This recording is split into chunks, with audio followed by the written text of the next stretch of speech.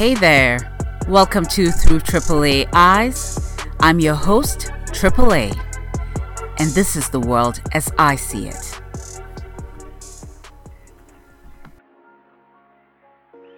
Hey guys, it has been ages.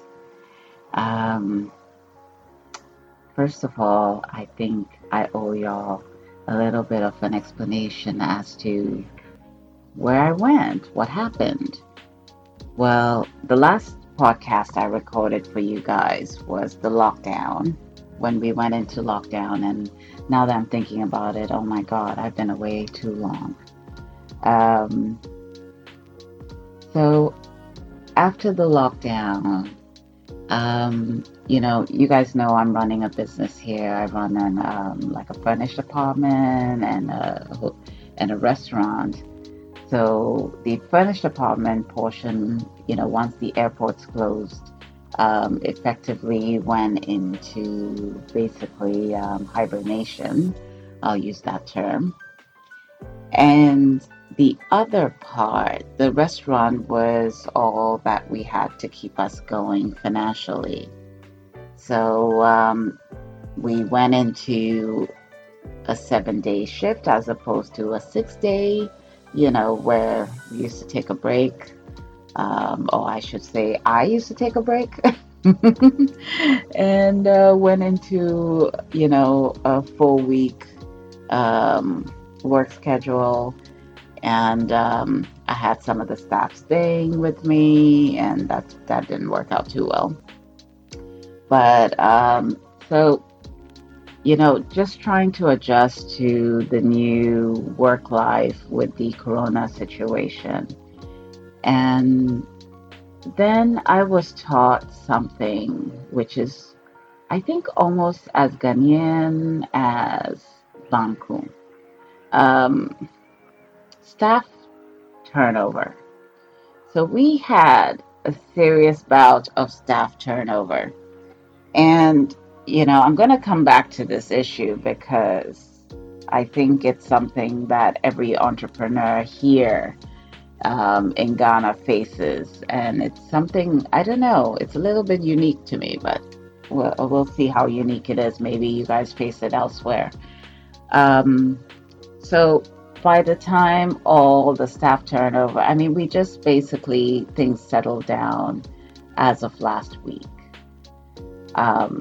So excuse me for not writing and not talking. I think my brain mentally just shut down and was in survival mode. I just wake up, I work, and then, fall asleep and then start up again. And y'all can hear it in my voice. I am tired, y'all. All I can do is just dream of a vacation at this point. Because as you all know already, 2020 is not that magnificent year that we thought it was going to be. All the plans for 2020 have been, flushed down the gutter, basically. And I'm just, like everybody else, I'm just trying to roll with the punches and get through it, because we really don't know where we're heading, and it's definitely uncharted waters for our generation.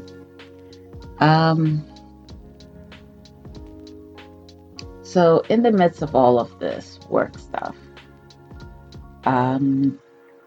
George Floyd was killed, and I'll say murdered, by the police in broad daylight.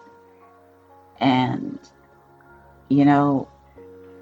like everyone else who was watching, I think my heart just, when you just see something so ridiculous, so outrageous, that you don't have anything to say.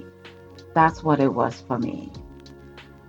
I didn't know what to say because it was evil, pure evil playing out.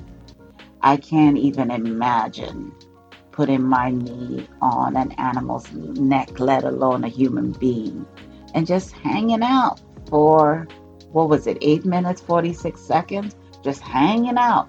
Hell, y'all, I can't even kneel for that long. you know, in general. So to be hanging out on somebody's neck like, this is where I'm supposed to be. Oh, God. Just disgusting, disgusting. Um, but I don't want to focus on those dudes because I want to focus on all the activists, all the allies of different nationalities and colors that stood up to say, this is not who we are. I want to applaud them. I want to talk about them for a second because this is what people of color have needed, is for everyone who is Caucasian to stand up and say, this is not who I am. A lot of times, and I think we have put the burden on Black people to justify their place in society. And I really think it's not our place anymore to fight. We have fought, we have spoken up, we have written, we have protested, we have done everything possible. And now the fight has been placed back in the hands of the former colonizers. It's your fight. If you truly want to say you're a good person at the end of the day, you can't be a good person while supporting institutions and laws that continue to oppress other people. So I've been really proud to see a lot of my friends from all over the world speak up about this, and for them to go head on with family members and take them on, because I know that's not easy to battle with your own family or to battle within your own home. But to start addressing this issue, because I don't know, maybe I'm a bit simplistic, but I think this is the way it starts, and it starts to move in the right generation. Do I think that we're going to see any racial equality in my lifetime? Honestly, I don't. I'm not that naive. But it starts, maybe we can change a little bit of, maybe not the generation behind me, but the generation after. We can do something.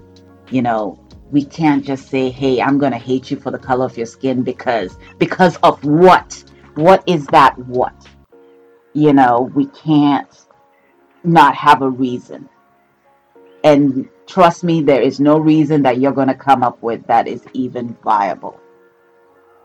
So it's really, really good to see this starting to move, to see individual cities start to address their own sins. And I hope it continues. I hope this isn't where it stops. And, and Mr. Floyd, you were unfortunately a catalyst for change.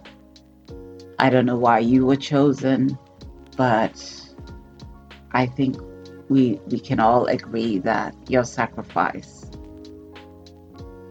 has meant so much. And I could never say enough to comfort his family, but we appreciate the fight that you guys are on and the journey that you're on, and we appreciate it.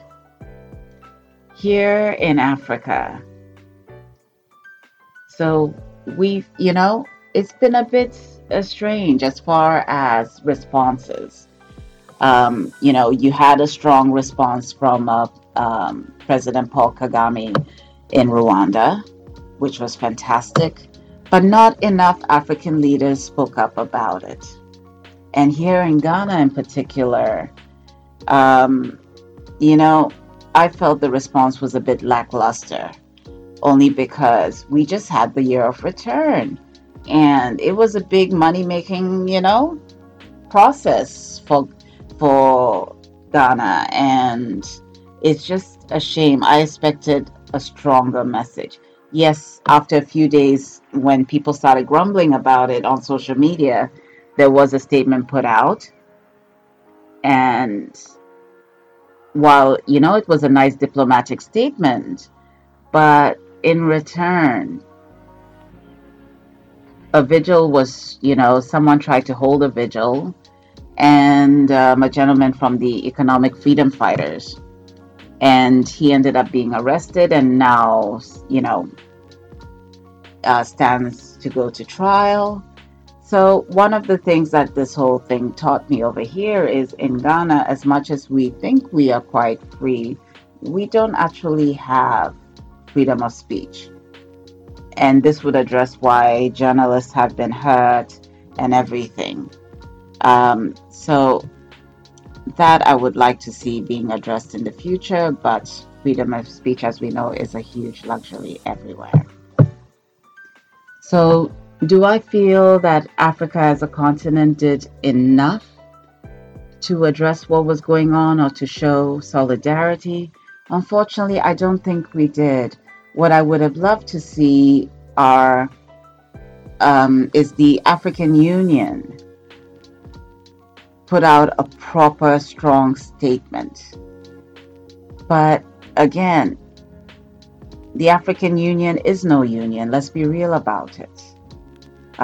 They haven't really been they haven't been effective, and it's a shame that everybody spoke up, but we really didn't speak up properly. So, in a time when a lot of people are looking to repatriate to different countries in Africa, I don't know if we did enough to say that this can be your home. Now, the other thing that's been going on has been, of course, elections are coming up, not in Ghana, in the States, and oh Lord, it's like selecting, who knows, the best of two evils. I don't know. But one thing that has stood out to me, I'll admit it, I've never been a fan of Trump from the get-go. As a former New Yorker, I already knew this dude. I wasn't bamboozled by him. Everything that's playing out, was what I expected, plus more, because he's like the gift that keeps giving, So all I will say is get out and vote, y'all. Even I know those who wanted Bernie, just get out and vote. Do something. Whatever direction you vote in, just know there are pros and cons to every candidate. So just get out and vote. If you haven't registered, come on. You still got time. Now let me get back to my little staffing issue here. So one of the things I've learned operating a business here in Ghana is because Ghanaians tend to be a bit more passive in behavior, they don't believe in actually coming to their boss when they want to stop a job. They don't believe in actually having a conversation and saying, hey, I want to go work elsewhere, whatever the excuse is. I want to, whatever, who cares what the excuse is. They don't believe in having that conversation. So what it normally looks like is you've either just paid salaries and then somebody disappears. And you call and then you start to realize, you just got the treatment. And it's something that every business owner I've spoken to has gone through.